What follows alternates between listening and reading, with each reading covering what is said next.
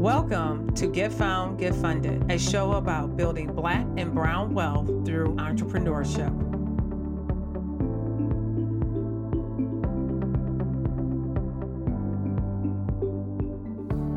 Today, we cover the role of family offices in the funding ecosystem. We're here with Karen Warzazik, Principal Senior Director of Financial Planning with a local SEC-registered investment advisory, where she provides financial planning and wealth advisory services to affluent individuals and family offices throughout the United States. Karen, we're going to dive into your background in just a minute and what you do, but let's start with the basics. What is a family office? A family office at a basic level is multiple members of a family that are sharing in an enterprise around one or two objectives. So it might have been organized to have a place to run a business. It might be organized because a business sold and the family wants to keep all of the capital from the business sale together, so that all the stakeholders in the family can operate that and continue to make decisions collectively. And so they're created to, have this collection of capital. And tell us a little bit about what you do with family offices. So what I do with family offices in my role is I'm advising in a couple of different ways. So I'm advising the household level or the individuals within the broader family around investment objectives, financial planning objectives, tax planning, and especially philanthropic planning. So the philanthropic planning is kind of a thread that runs through a lot of family offices that organize as family offices for a lot of good reasons, like tax incentives to start, but also because a family oftentimes, especially one of size and significance, have a brand in a community that they identify with, and the community identifies with them as that family that has helped build X, like Sub-In Initiative.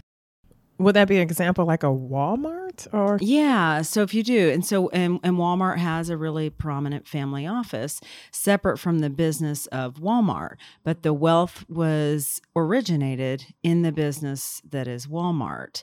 And then as those earnings come out and as liquidity comes out of the business that is owned by individual family members, that's what that family office is organized to help them shepherd through their lives and meet a variety of different goals. And so I'm an advisor, kind of at a very simple level, a financial planning advisor, an impact investment and environmental sustainability advisor, which is also an area that a lot of newer family offices are interested in exploring to align mission, and then a traditional investment advisor. Well, and this institution of family office is growing quite a bit. And some of the research we did, it looked like there were about 1,000 at least documented family offices just over 10 years ago, and now up to 6,000 in the U.S. So that's a huge growth in just over a decade. Yeah, and there's a couple of reasons for that. You have two different groups of family offices. So you have what we'll call legacy family offices that originated in our country during the Industrial Revolution, with very early stage businesses that are known to the U.S. Those are long storied families of 5, 6, 7 generations. Then you have newer family offices that are originating because we're an entrepreneurial country, and we've had some really successful wins with certain entrepreneurs that then organize those new businesses and the proceeds from those new businesses in a new family office. And then that demographic look a lot different. And sometimes those are concentrated in certain types of businesses. So a family that earned their wealth in commercial real estate, for example, and that was their space, that was their industry. And then, what do we do with the proceeds from what that business is generating so that other family members can start to utilize that and leverage that for other ideas, other initiatives. And that's kind of the newer family office. The other reason for the number that has grown is really changes in the tax code. And so I don't know if we want to get into tax reform here, but establishing a private trust company and a family office, this is a way to, if you were a newer family office who had a business, for example, and you sold that business, but you want to create a legal structure that isn't a securities exchange traded fund, to make it very simple, you can create a private trust company or family office, and that helps you retain some control and be a bit more flexible as to what you're going to do with the proceeds from that business. So some of the number could be padded slightly that if you peel it back a little bit, some of those wealth owners wouldn't look like your typical family office, meaning many, many stakeholders, many, many members of a family doing a variety of things that feed the family enterprise. That looks a little bit different. Yeah. So, and one of the reasons why we wanted to do this show is because our hypothesis in the funding ecosystem is that family foundations and family offices are not tapped as much as they could be with entrepreneurs. And so what role, especially you mentioned impact investment and helping on the philanthropic side, what role do family offices, foundations play in the startup ecosystem? Yeah, they have potential to play an even bigger role, to your question, which I completely agree. One of the things that family offices are really great about is there's a shared set of values. So different than any other funding mechanism that you can find out there, where there might be just there are actors in it, but they have disparate beliefs and disparate set of values. In a family, typically there's a shared value that's threaded through that family's capital and how they allocate it. And so where there's potential is a family that really is trying to help a community, especially thrive economically, has an opportunity through investments, specific kinds of investments, and on their philanthropic side, grant making, to co-create ways for those individual community members that are trying to start businesses that meet both that individual's outcome and then also the family's mission. And that's an untapped resource, really, simply because it's private, right? So it's not a listing that's out there that you can find. There are ways to figure out who the families are, what kinds of, do they have foundations? Foundations are publicly reported. Family offices are private enterprises. And you can extract some of that by understanding what that family office core objective is. So with that note, I know when I did an internet search, there was a definition of family offices or what it meant, but I didn't see too much else about it. So you brought up a good point of the list of families or who own those offices. I couldn't find it. And you really can't. So, I mean, that just is what it is. But the way you back into it, so you understand like you found a definition, right, in this example. And then you can figure out, okay, there are certain brand families in our country that are known in specific industries and spaces, like we mentioned Walmart, right? And there's many. And even think about Mark Zuckerberg, right? And wealth originated in Facebook. He and Priscilla have a family office and a family philanthropy charter, right? And so, but those, you're kind of backing into it somewhat through private foundation and and tax exempt entity searches, which are available. And so where you can find private foundations and bigger names, bigger wealth creators, you can then kind of figure out if there's a family office that might be tied to that. Oftentimes a family with enough significance, like I said, more than likely has some charitable endeavor that is used both for mission, but also for really great gift and tax planning, right? So because of the wealth that they've created. And then both parties benefit, community benefits, and then also the family benefits. So could that be the reason why more entrepreneurs don't know about it, or they just don't understand I think it's both. I think it's complicated. Even as I listen to myself, I'm like, I have the luxury of having done this for 20 years, right? And so, but if you don't have a command of separating kind of a for-profit or public business from a family business, and so putting definition around a family business, and then that family business creating a family office to kind of ring fence their own ecosystem, that's hard to get your head wrapped around when you're an entrepreneur over here, hyper focused on this really great idea that you have, and you're looking to access capital everywhere, and the only public places that you really can find it with ease are places that sometimes are inaccessible. So traditional capital markets, banks, etc., are really hard. And so for a lot of startup entrepreneurs, and especially in the demographic we talk a lot about with women and people of color, that's even harder to access. And that's where I think there's an education and awareness of, here are a variety of ways you can access capital. Here's in entities, whether they be family enterprises, family offices, or private foundations that have initiatives underway that they're trying to solve for some of the public goodwill that some of these entrepreneurs are also trying to solve, and can be very supportive. And like I was saying earlier, co-creating investment ideas and grant ideas together that meet both of their objectives. Because you can access, like I said, in public record, a lot of the private foundation space. You have to report that. There's pretty strict rules around distributing and managing that capital.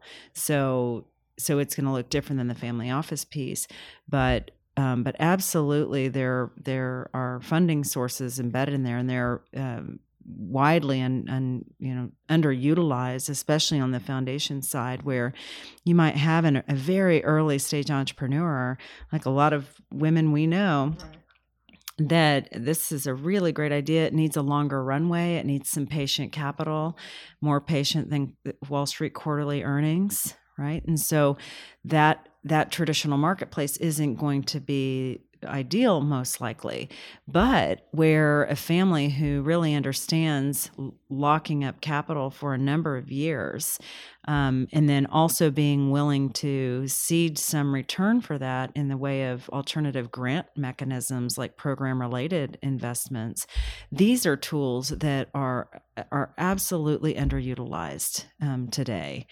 Because if you just think about funding, most bankers you go to, if you're an entrepreneur, you're going and you're saying, here's my business plan, here's my pro forma on all of the financials, here's where I'm going to get revenue from, and at the stages I'm going to get revenue.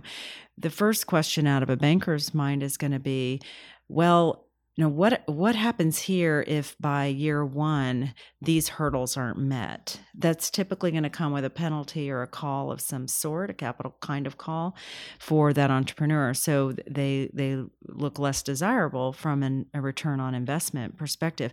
So those doors then start to close, and then you add other systemic issues to it, and then they close even harder, right?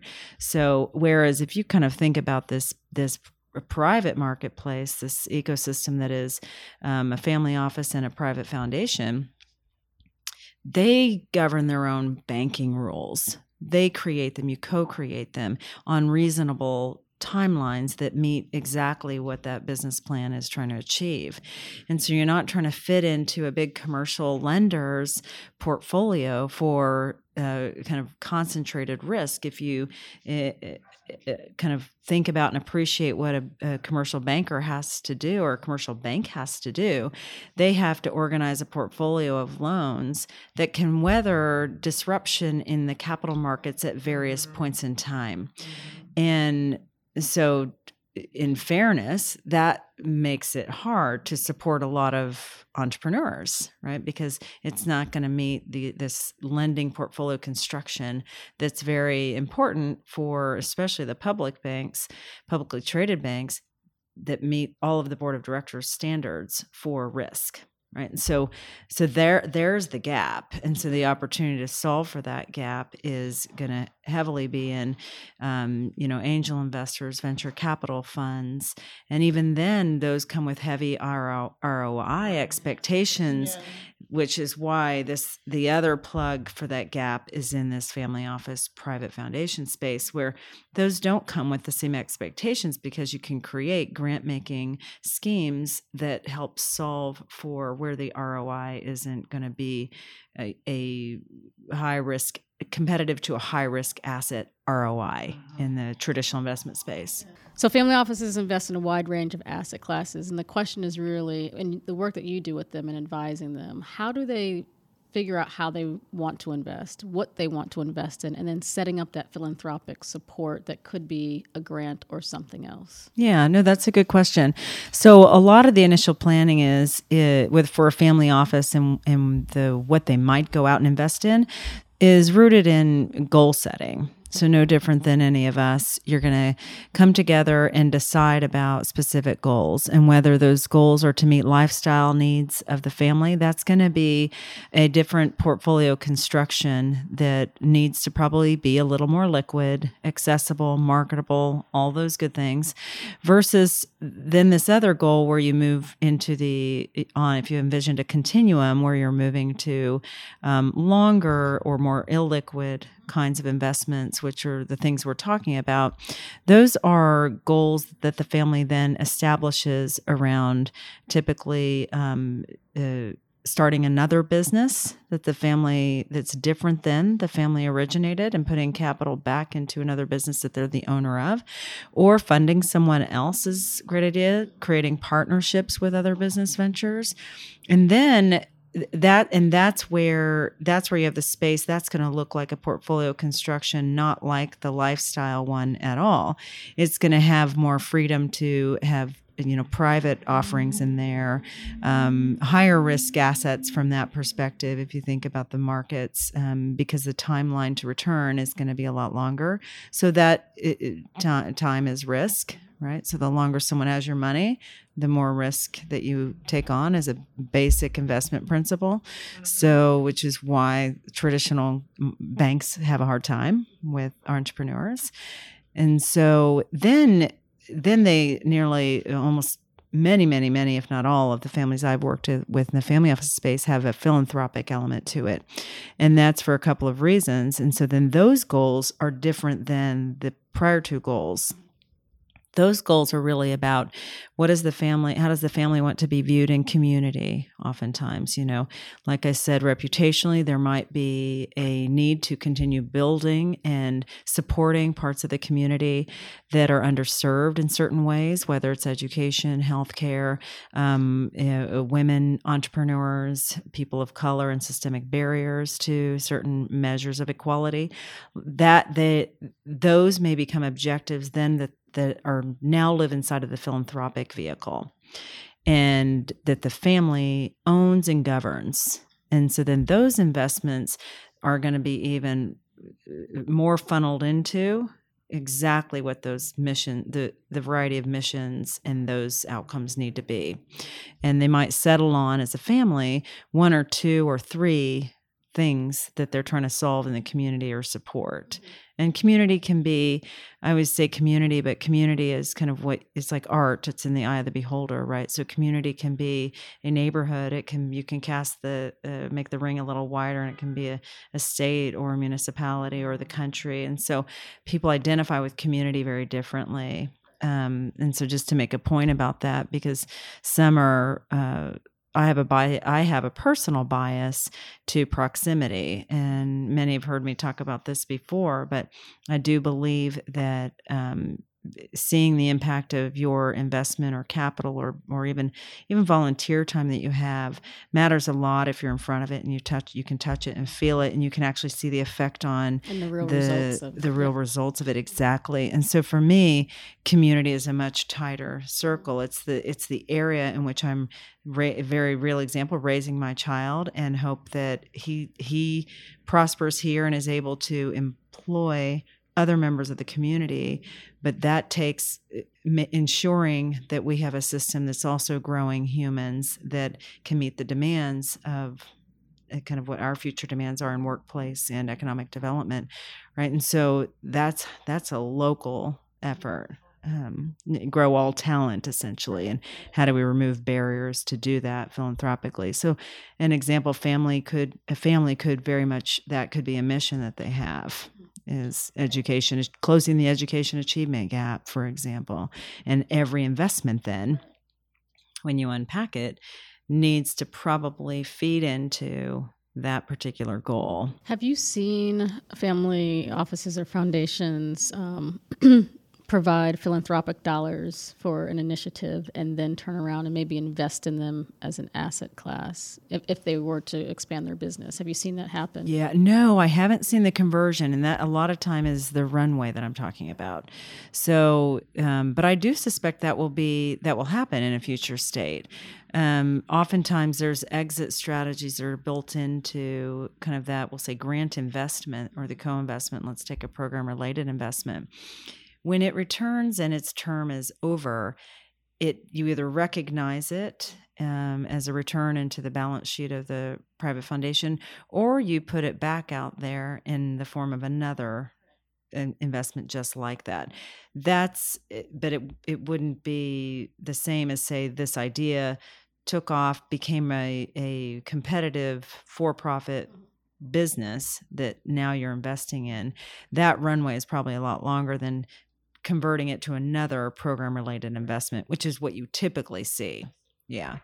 But I was going to say, I think that's the next stage of evolution, kind of in kind of the entrepreneurial ecosystem, and then also family offices is, if you're going to back something from a program in even a grant-making capacity or program-related investment, then your hope really is that it's successful and this is a real enterprise. Right, and that's the difference between grants. Sometimes solve a couple of issues. They triage something, right? So they give emergent funds to people in need, or they allow someone to incubate something that serves the sector broadly in nonprofit, and that's different than program-related investment. So if I understand what you're saying, you see the opportunity for entrepreneurs more on the grant side, not on receiving, let's say, dollars into the high asset class, which would be like an angel investment. And so if you're talking to entrepreneurs to look at those grants, and obviously those entrepreneurs are not nonprofit organizations, right? They're for-profit entities themselves. How do they go about looking for those dollars? What would they do to kind of investigate that? So let's talk a little bit about what it looks like to find those family offices that they could approach to get those grant dollars. And then I don't want to leave this topic without talking a little bit about the downside of getting a grant, right? I mean, it's still non-dilutive funding, so that's awesome from an entrepreneur perspective. But it doesn't count towards an investment. So as an angel investor, when I'm looking at it, well, it wasn't evaluated in the same way as it would have been if another angel investor would have been writing a check and is expecting it back and not, kind of more of a donation. So let's start with the first one, though. Where would people go to find? Yeah, so that's a great question because you have competing interests, right? Mm-hmm. So you have a family office or a private foundation that can satisfy through grant making and not have to substantiate or have the same worry that dollar is going to come back, right? And that competes against an entrepreneur who's really looking to bolster their financials with actual investments because that demonstrates confidence, commitment of success. Right. And so those are competing goals. Right. And so one of the things. Although I would guess that most entrepreneurs would be perfectly happy to take the non-dilutive funding. Right? Yeah, of course. Sure I think this is great that we're opening up this idea. And it depends what stage they're at. For sure. And it does. And that's actually a good point. So this idea of incubating something, that might be the place where you really, you take the non-dilutive money and demonstrate over a period of time and then access investment capital. Because the challenge is, and then there are plenty, by the way, of family offices that have an angel investor kind of philosophy, that it's in their ethos. They, especially the newer family offices, as we started the dialogue with, where you have kind of newer family offices that are more modern enterprises that were super successful, right? They have more of a mindset of they're more aligned. They have more of a mindset that, okay, I'll take a chance, I'll take a risk on an investment, and it's going to be dilutive, it's going to be an equity stake, or it's going to be a debt obligation, it'll be some kind of mix typically, or some conversion in there, but they're expecting some success. They've experienced that themselves. And that's where you're going to have probably the most success at getting moving from, say, the program related kind of investment or grant investment. And those are two separate things. I know we're using that a lot, but they are in fact two different vehicles with two different expectations from an actual partnership investment in that new enterprise. And then the way you can find a lot of that, there's a lot of listservs out there that really speak to some of the larger families will have they'll have websites oftentimes. Their personal websites will actually show the list of objectives that they're interested in the community. And sometimes that marries to the family office enterprise itself.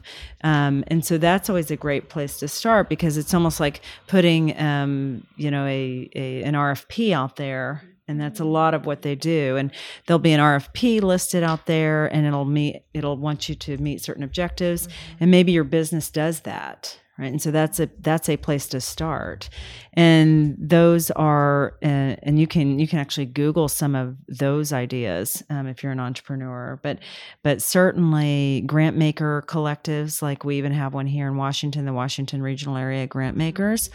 Those are individual grant makers that come together and share best practices, learn about where giving should be centered, and what the trends of a local community are, so that, again, you're back into community and meeting individuals that are looking for ways to give away their money, and they want to figure out, is that the highest and best use of my grant in that case? But you can back into, okay, there's a family foundation or family office tied to that grant maker.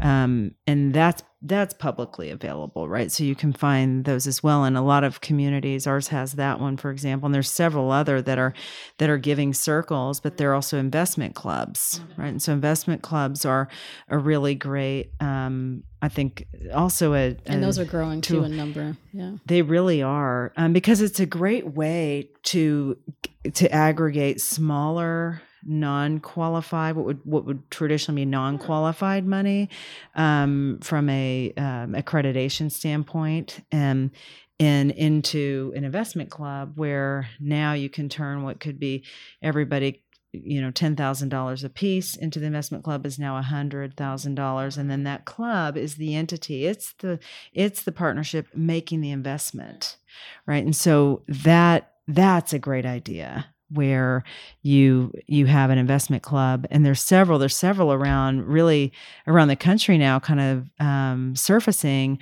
really to address this underfunded situation for women, right? And so that's a great idea.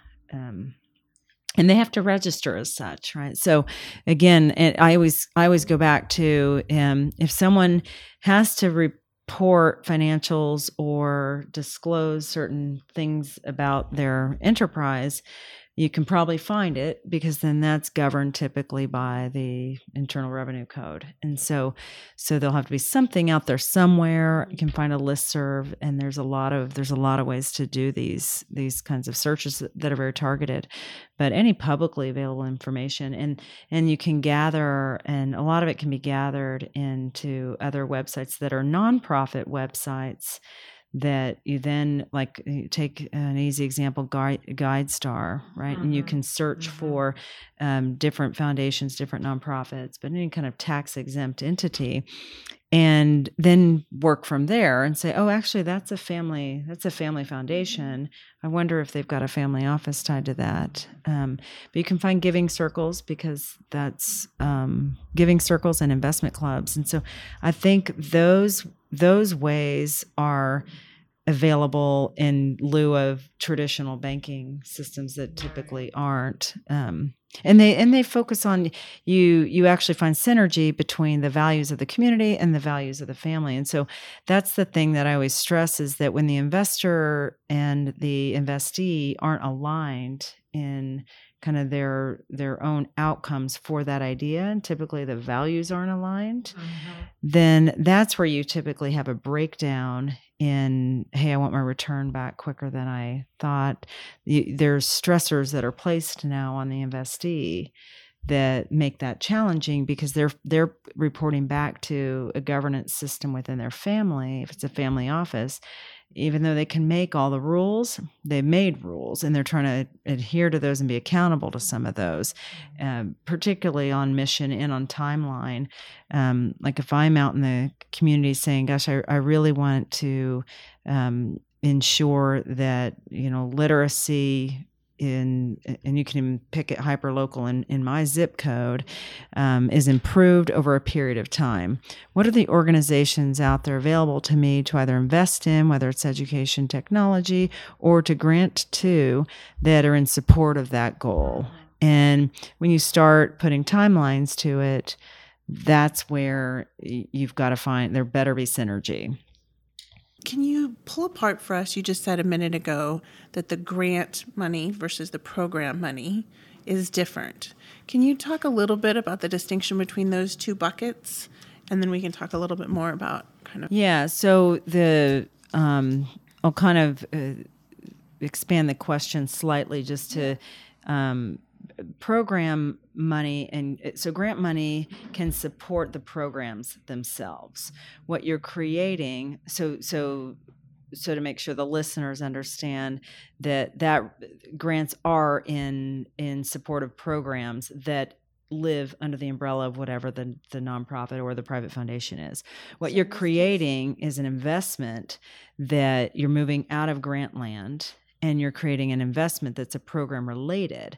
So the key word related, meaning that, okay, now I'm making and I'm using investable dollars that would otherwise go to stocks and bonds on the portfolio. I'm now going to peel a little bit of that off, and I'm creating this private structure that's a program related investment, and that can take the shape of equity or debt. And it meets requirements that are aligned with the organization, but doesn't necessarily have to replicate the programs that live within the organization. So I think that was important to clarify, just so people don't conflate the two. But that's where that would happen. And that's that co-creation. And then there's also plenty of RFPs out there for program related investments that are entrepreneurs that might set up two legal charters. One might set up, here's my for-profit charter. I'm going to appeal to angel funds. I'm going to appeal to venture capital. I'm going to do quasi-traditional things. And then I'm also going to have a 501c3 I'm going to establish where I might incubate these nonprofit or community ideas that do feed the business model, but may not feed the runway that gets the ROI that the other capital gets. And that's that partnership. Very similar to like SBIR process. And you think about the SBIR phase 1 is more for incubation of ideas, 150,000. I think they can go up to 225. Then you go into your phase 2 and then your phase 3. So phase 2 is about 1.5 million, and phase 3 can go up to 10 million or more, depending on how you do it. And it's a lot light. That's the right analog. And in this case, you don't have as tight a rails around it. You can kind of define those timelines, and because those are co-created, but they follow the same kind of logic though. Like there is this period of incubation, and typically you don't see success after certain hurdles are met or milestones. Milestones. Yeah, success milestones. And not all of those milestones in the early days, and many aren't quantifiable, right? They're not financial milestones sometimes. They're pipeline building, brand building milestones. and then you're converting to financial milestones oftentimes.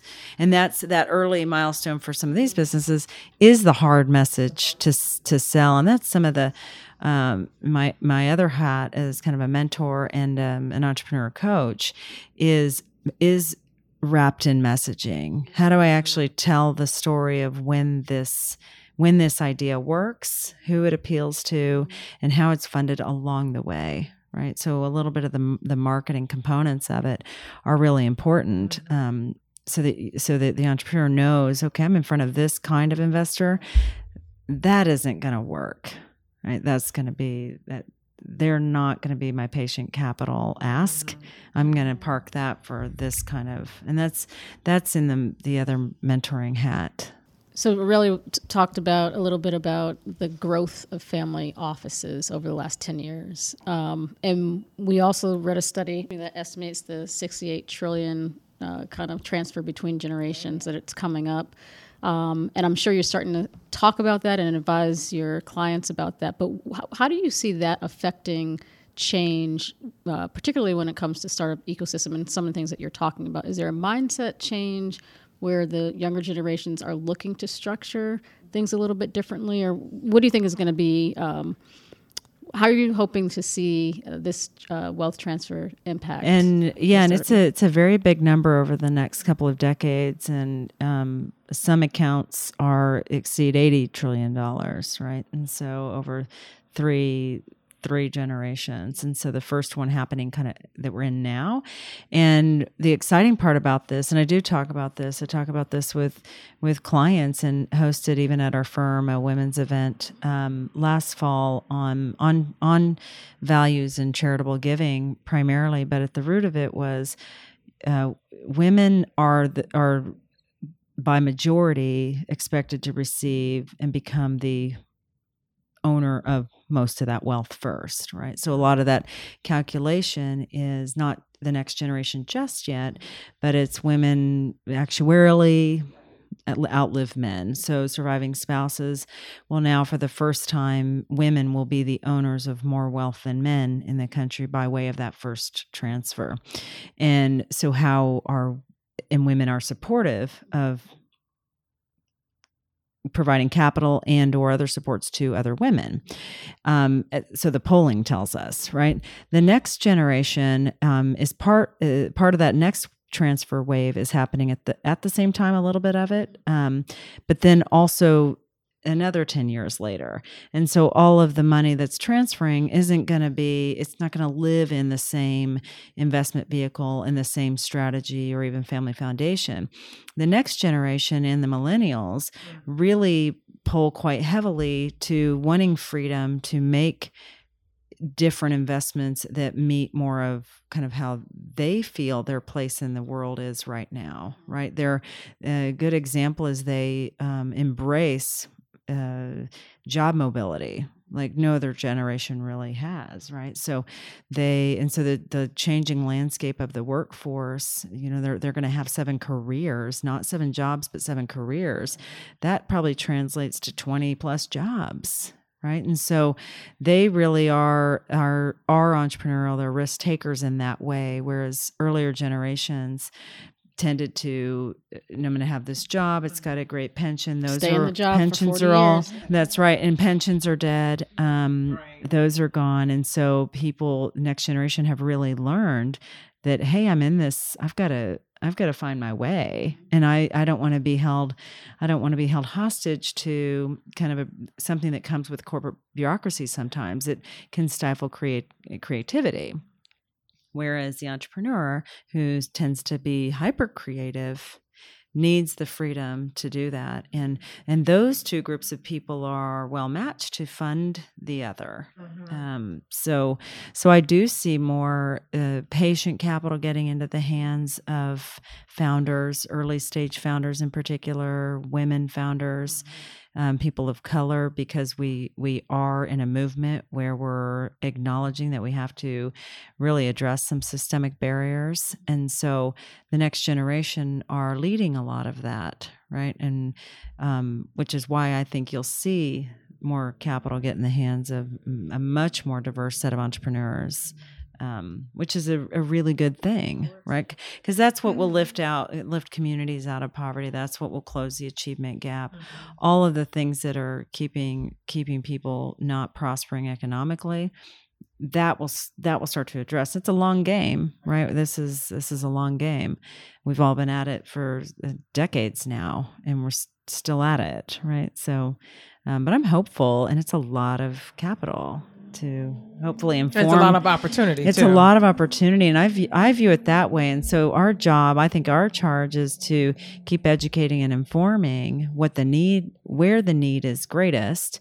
What kinds of businesses should we be supporting that help promote some of the change that generation wants to see for their own future and for their children. It'll be that matchmaking that will evolve. Before we dive into our questions around DC and the specifics of what you see here in our ecosystem versus across the country, tell our listeners a little bit about how family offices are structured, and knowing that there's like a big distinction between them. But what would you look at for a family office? I mean, in my mind, and I know nothing about family offices really, I think about, okay, they're probably structured like a small company is. But tell us a little bit more about what we should expect, or what someone should expect if they're going to approach a family office. Yeah, no, that's a great question, because every single family office is different from the other, right? So it organizes because it was rooted in a particular industry. So take, for example, commercial real estate. So in the DC area, that has created so much wealth for some families that are brands on our commercial real estate that organizes a family office. And so that's going to look very different. And they're all organized in legal structure, privately held, typically in corporate status of limited liability or some other structure, or even a trust structure. So that doesn't matter so much. It's just that it's private, meaning it's going to be harder to access exactly what understand exactly what they're doing and what they're looking to invest in. But like I said before, you can kind of back into that family a little bit by how did the wealth originate? What was the family enterprise that seeded that? Those are always really good clues for me. They help you kind of understand the family dynamic a little bit too, and you know, how many generations are involved and engaged, and is the business still operating, or did it liquidate and now it's a family office serving really only the needs of the household from an investment and charitable and day-to-day standpoint. And it looks very different than I've lived in 3 major cities in this country throughout my adult life. So New York City, Seattle, Washington, and Washington, D.C. And I identify with D.C. as my home. I've been here the longest, and it's where I view community. But family offices I worked with on the West Coast and the Pacific Northwest are very different than families that I've worked with on the East Coast, and even different from New York to Washington, because like all things, a community kind of grows because of what the people that inhabit it and the enterprises that are important for that community. And that governs how the family office is doing the work that they're doing, how they decide to do that. In Seattle, politically, a very different environment than here and then in New York. And so with that come a lot greater appetite for funding either in for-profit business ideas or nonprofit ideas, things that alleviate social ills, right? So there's a lot of focus on the environment there. So how can hypersensitive to how do we solve some of the environmental issues we're all talking about today, and that the next generation certainly are clued in on and want to help solve.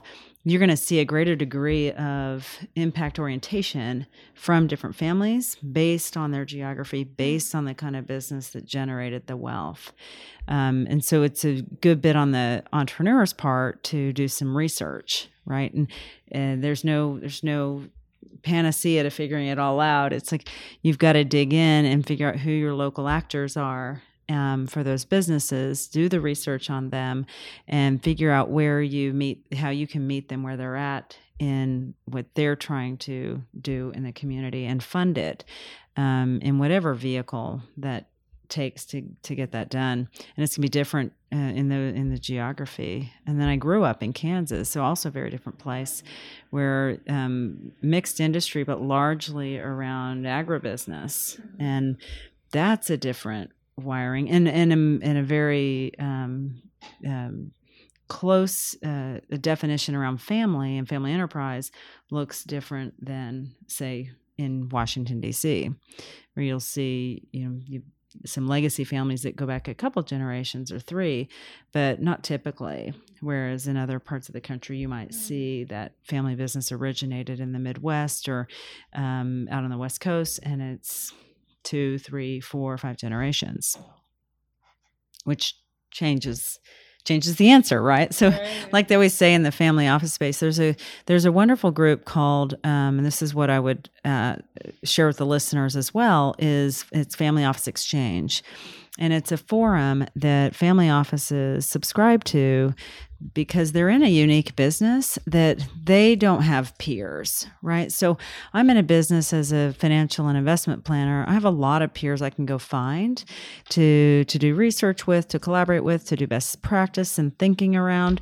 Family offices don't. They stand alone as their own family office. And again, how they originated informs what they're doing next somewhat.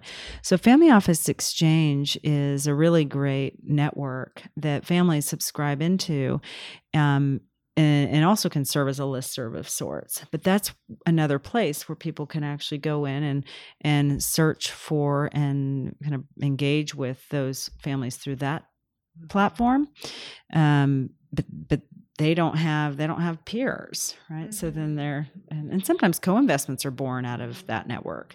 One family office meets another family office, and they're like, "Hey, they work to we're trying to do the same thing here. Let's be creative."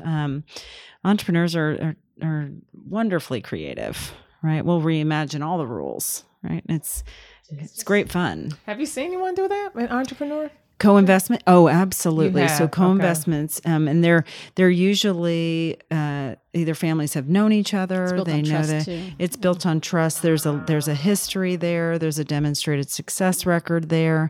But absolutely, families and like even the private Ford individuals. family and Firestone, although they fell out because of the tire incident. But right, separately. But the idea is the same. Right. The idea is the same. Right. It's like families can come together and they can incubate an idea and co-invest an idea and have a partnership, and then they're both seeding capital into that. And that's actually, I would say, fairly popular among families, and they're all private deals that are just for them. Until they get big enough and they can spin off into something else. Which, as when we think about the entrepreneurs that we serve, it's exciting that can happen. It's also nerve-wracking because it could leave out a whole number of people. But let's talk a little bit about DC. So I know DC did under Mayor Bowser a report called the Pathways to Inclusion report, and a part of that really talked about the access to capital in the DC region and focused on the fact that DC has like 220,000 high net worth individuals and ranked number 4 nationally in terms of wealth creation. And I know you're doing a lot of work concentrated. But very concentrated. So love to talk about what the landscape is around the family offices here in the DC area and kind of the activity. And if you can think about the lens from an assumption that the DC area is really risk adverse and capital is not moving as we all would like it. So what are your thoughts? Yeah, it's interesting. But yeah, I did like what Mayor Bowser did in that initiative, and a lot of that kind of targeted in communities that are underrepresented that we were talking about earlier, right? And so we do boast a wealthy, among the wealthiest zip codes or regions in the areas in the country, but it's largely in the hands of fewer people, right? So even the number that you said and the number of households, but if you look at the region broadly, I mean, it eclipses it, right? And so part of the solve, what I'm seeing locally through a couple of initiatives, and not just that one, that has actually spurred programs through that you may know of through City First, and also Washington Area Community Investment Fund, that have attracted because part of an initiative being successful or trying to achieve or solve something, create more inclusion for capital, for example, in this case, needs policy support. Like, I don't think anyone would disagree that even at a local or a national level, if there isn't policy supporting it, it's probably going to fall down somewhere, because policy support tells the investor that, okay, this isn't just going to be the rug isn't going to be pulled out from under me if I take a chance on helping improve that situation, whatever it is. And so that's why policy matters. Policy isn't tied to funding from the same pool, right? But policy matters. And but it's attracted actors to come into and help WAKIF, for example, grow and expand into parts of our region where there isn't capital. And those are some projects I've even worked on. And so you can come and take Ward 7 and Ward 8, where you have entrepreneurs who want to stay in their local community, but they can't be successful without policy and or without something that looks and feels like traditional capital. And so you have other major money center banks coming in and supporting DC through and we've gotten some attention with major publicly traded money centers helping create programs and put capital directly into the communities, which is helping spur some of the entrepreneurs and opening that up, and either through small business loans or through community development loans through programs like WAKIFs, and that's necessary, and so that's happening, and the fact that the tax code allows for this opportunity zone investment that some people, and that's been kind of a really a big buzzword for the past, or I guess new product, if you will, for the past year. But effective January, now investors, some of the numbers we expressed in the wealthiest of the community, can convert some of their investments in a tax neutral or tax offsetting way, or there's some other criteria to that. And I've written a paper about this, and put that, as long as that money is going into these qualified zones, right? And a lot of those qualified zones are the same zones Muriel Bowser is talking about that are excluded from capital traditionally. So there's starting to be, and that's policy, right? But policy incentivizing private capital over here to say, hey, if we keep the governance intact, we will support your investment over these hurdle time rates. And it's got 3 different timeline tranches tied to it in that example. But all of that's happening locally. No, thanks for bringing that up, because when we really talk about the ecosystem, you're right. It's not just the entities, it's the policy that is around them and the communication between the entities. So thank you for bringing up WAKIF. We actually had Harold on the show to talk about what WAKIF is doing, and the partnerships that they have with J.P. Morgan Chase and Calvert Foundation and Capital Impact Partners. And so it's great just to see that the presence of policy also activates and mobilizes. Because it tells these other institutions, okay, there's stability, right? And so, like all things, without stability, we feel vulnerable, and that we're taking on more risk than we should be. And policy creates stability, whether you agree with the policy or not, but it creates stability. And part of the problem with DC, and it's funny, you kind of started the question with DC is a bit risk averse. And DC is an interesting... perceived risk adverse. It is. Yeah, it's perceived. I mean, we never know what it actually really is here, right? But what's interesting is and I've always said this, is DC, when you go and you look back with a national lens, people don't decouple DC from the federal government initiatives or the federal government policies. And that therein lies some of the issue, is that we get thrown into kind of the national radar, even though we're not even part of it. We're not part of that. We stand alone. We have our own almost municipality-like governance. but the rest of the country doesn't see that, and then it makes kind of a DC resident or DC taxpayer a little bit gun shy, right? To think about how does policy, is it truly local policy, or are we projecting federal policy into DC initiatives, right? So as a storyteller, if and a storyteller on your end, what if you were to try and attract outside money into DC, what are the 3 things you would say to attract that money in, or to retain the money here? Yeah, and the great thing about DC is now we have more and more people with every passing 5 and 10 year period being from DC, right? It is less transient. And so that's a story that doesn't tell it is less transient. I'm raising my son here. He's probably never going to leave, right? And he's essentially all but born here. He was here just a few months after he was born. But it's less transient. So the national story, you need to reconcile that with the national story, and that, DC kind of caters to the change in administration.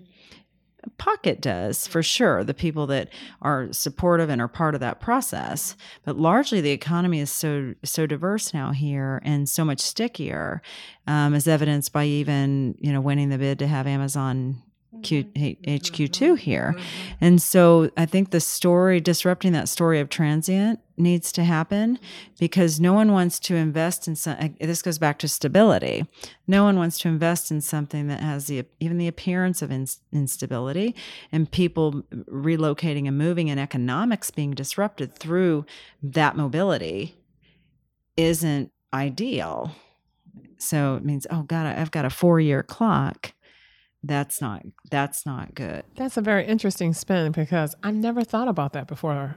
More and more people are moving here, and they're staying, and they're raising their families here. That's right, and they have jobs here, and so we're funding schools and community. We're building community around all of that.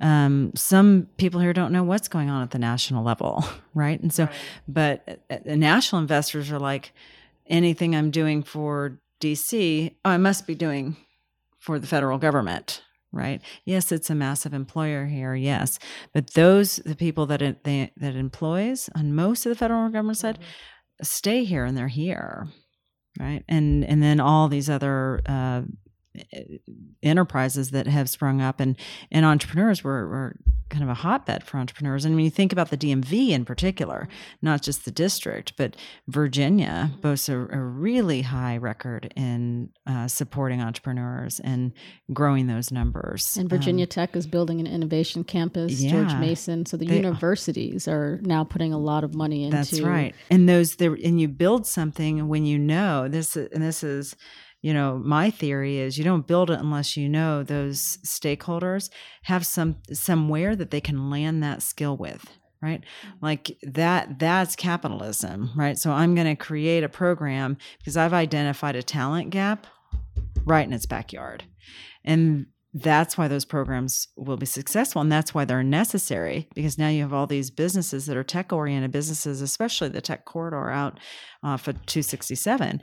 And it's like, so if you're a university and you're kind of rethinking curriculum design, I'm going to say, okay, I can create something here that helps land you a job right here, not ship you off to the other coast. Exactly. And then you have more people staying in the area. That's a wonderful thing. And people stay. Yep. You get a job, you stay. Right? And we're right on the cusp of that, right? Mm-hmm. You get there are 20 jobs, right? You said 20 jobs. Kids will have 20 jobs. They'll all be here in the DC, Maryland, Virginia area, and you can live in 3 states. No, that's right. Well, yeah. So not being native Washingtonian, I've always kind of defined myself as river neutral, right? So I don't identify. Potomac keeps coming up in our. It's like you pick one side. I don't care. You're supposed to pick one side. Yeah. I'm like if you're in the district and in the area and you need my help, I don't care where you're at, right? Well, let me say this. I think the district is more so let's pick one side. I think now they're willing to cross over, whereas I think Maryland and Virginia, we've always been willing to cross over. And the districts, it's confined. It's the square miles.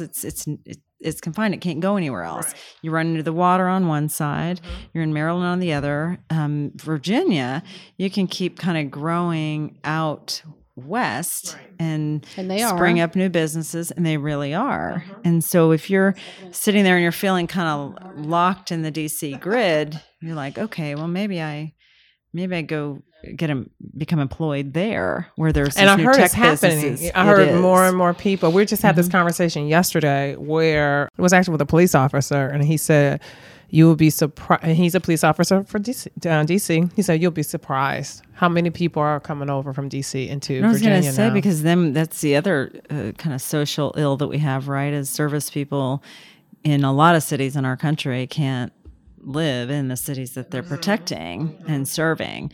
And so you have this sprawl that is meeting that need. And it's, it helps the communities that are recipients of the sprawl, right? But it maybe isn't the best thing for social policy for those workers that need to be there quickly.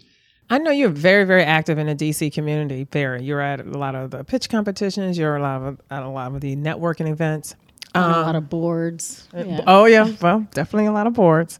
I know you've mentored some entrepreneurs as well. What would you say is most attractive to you, or do you think a family office might be attractive to a particular entrepreneur? You don't have to name that entrepreneur, but maybe I can't. Yeah. Right. About what they're doing, or what would you make say, we might be interested in, perhaps might invest in them? Yeah, no, that's a great question, because oftentimes they'll see entrepreneurs and they're not, a couple aren't lining up the need of the community with what they're trying to launch. They really need national funding for what they're trying to work on, versus so if it's a local family office, for example, that has certain investment objectives and has certain even philanthropic objectives that come back to community focus, they're not aligned, and they're not going to be interested. They're going to be like, you need kind of bigger dollars from a national lens, whether it's a venture capital or an angel investor.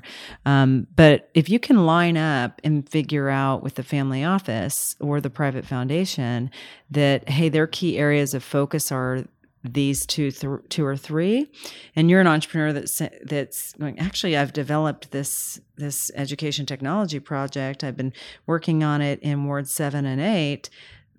Maybe that's squarely lined up with their objective of achieving and closing the achievement gap, right? Like start to do some research. And so what I think sometimes entrepreneurs don't do that I've mentored, there's a lot of research about what they're developing, but not where it needs to best end up, in what community, and in where does the deliverable end up, and is this the right place for it, right? And that's sometimes not aligned. And if it isn't, get this reshape the story so that you can say, hey, I actually didn't see that gap here. I was thinking about, my hometown back in Kansas when I was coming up with this brilliant idea, right? And helping kind of turn that story into something that does feel relatable to the funder. Because like all things, we invest in something that's relatable. We give to something that we sometimes have had a personal experience or have been a recipient of ourselves. We all attach personal and emotional ties to money, whether it's taxable money or not, but we're emotionally tied to money. And so that's the storytelling piece, is helping an entrepreneur make that relatable, make that ask relatable. And sometimes they're, like all of us, we can't be equipped to do everything well, right? And that's why you seek mentors, you seek coaches, and you pay for advisors sometimes, and to help you with some of those blind spots. Well, so tell us how you got into working with family offices, because you have a very interesting story. Yeah, no. So I got into this profession not in a typical way. So when I was first out of school, my degree is in finance. So kind of a very typical path in university, and chose a degree that I felt I could be employed pretty instantly. Right, I would graduate, and this was is what it is. It was a finance degree, so I could do a lot of different things. And so my first job was really auditing what look like family businesses. So I audited closely held businesses in the Midwest that are agribusiness in nature. And they all we didn't use the word family office. We didn't really have that. And or family business. There were businesses that happened to have family members that owned and operated them. And that's what they did.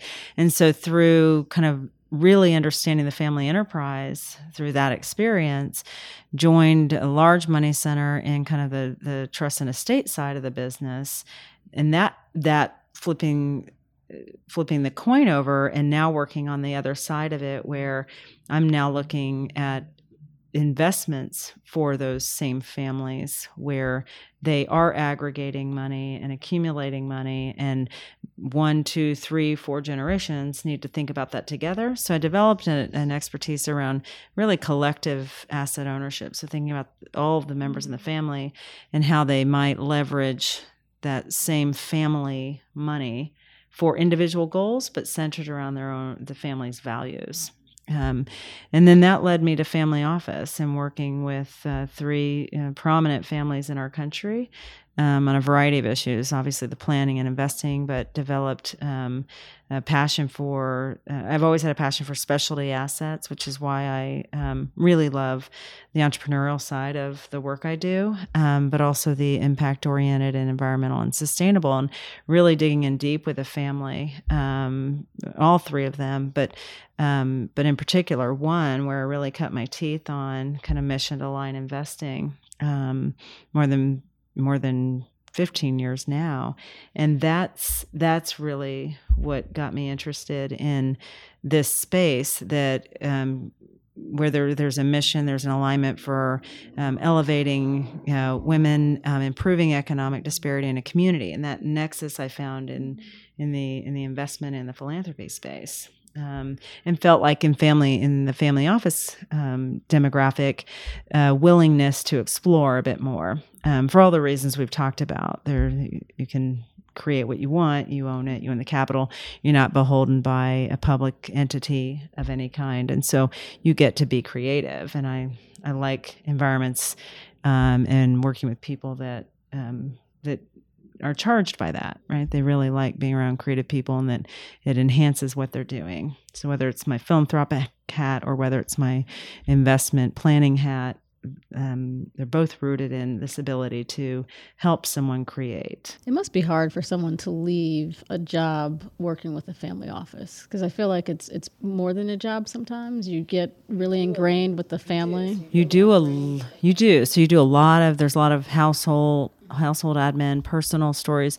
But the way the structure works now is you're really in a multifamily office. So when you work in an umbrella that is a registered investment advisory or another structure where you're dealing with many families, and it might be more than one generation and of significant wealth, they have the same, they're constructed the same way behaviorally, but in kind of a shared environment of a multifamily office, which is also a popular model that has emerged over the past decade for a lot of reasons around economics. So you can share financial planners, share investment planners, share talent, that you don't have to own yourself. And that's a very, very popular model for families to kind of engage firms, to knowing that, okay, there's all these other families you serve as clients. And then it gives you freedom to work with other individuals if they're not tethered to big families, which is just as important, right? Individuals have a lot of the same goals. It may not come with the 100-year story that some families have. Especially in the D.C. area. That's right. Yeah, and foundations that stand alone. So Karen, before we let you out of here, we'd like to ask you. Locked her in here. I know. So I want to ask this question, and it's probably 2 questions in one. You can answer it how you'd like to. It's who's doing really great work that our listeners need to know about, or what is a current project your organization is working on that more people should know about? Sure. So an organization I think is doing really great work, helping to energize and mobilize entrepreneurs and female founders in particular, is Her Impact. So an initiative founded by the Ford Motor Company that has put significant capital into many cities in this country, has grown recipients of those pitch competitions, which I've been a part of, have yielded a lot of results, big results for some of those winners. And it started here. And it started in DC. So I had the good, maybe serendipity to be part of that inaugural team to build that. And so I helped promote it. I've tracked it in the other cities. That's really energizing, and in part success it's backed by a really big brand, right? This gets back to who's creating the stability to keep something going. And so then new founders come in and go, okay, that's serious, right? And those are really great monetary rewards for these women that are winning the competitions. So that's really great. Our firm on the investment side, I'm co-launching, well, not launching, but co-leading the expansion of our impact-oriented platform. So really building a platform that delivers and answers some of the social and governance and environmental and needs that some of our clients have, and expanding that, making that available to everybody. So that's been really, really going strong and a year plus in the making. So really proud of that. Well, thank you for all of the work that you personally put into entrepreneurs and working just across the stakeholders in not only the DC area, but nationally. I love talking with you guys. This has been so fun. We enjoyed having you here in studio with us. Check out all of our shows on your preferred podcast platform. Subscribe and write us a review. Don't forget to get all the show notes, key takeaways, and quotes on our website, GetFound.GetFunded.com, and catch us on social media, Facebook, Instagram, Twitter, and LinkedIn.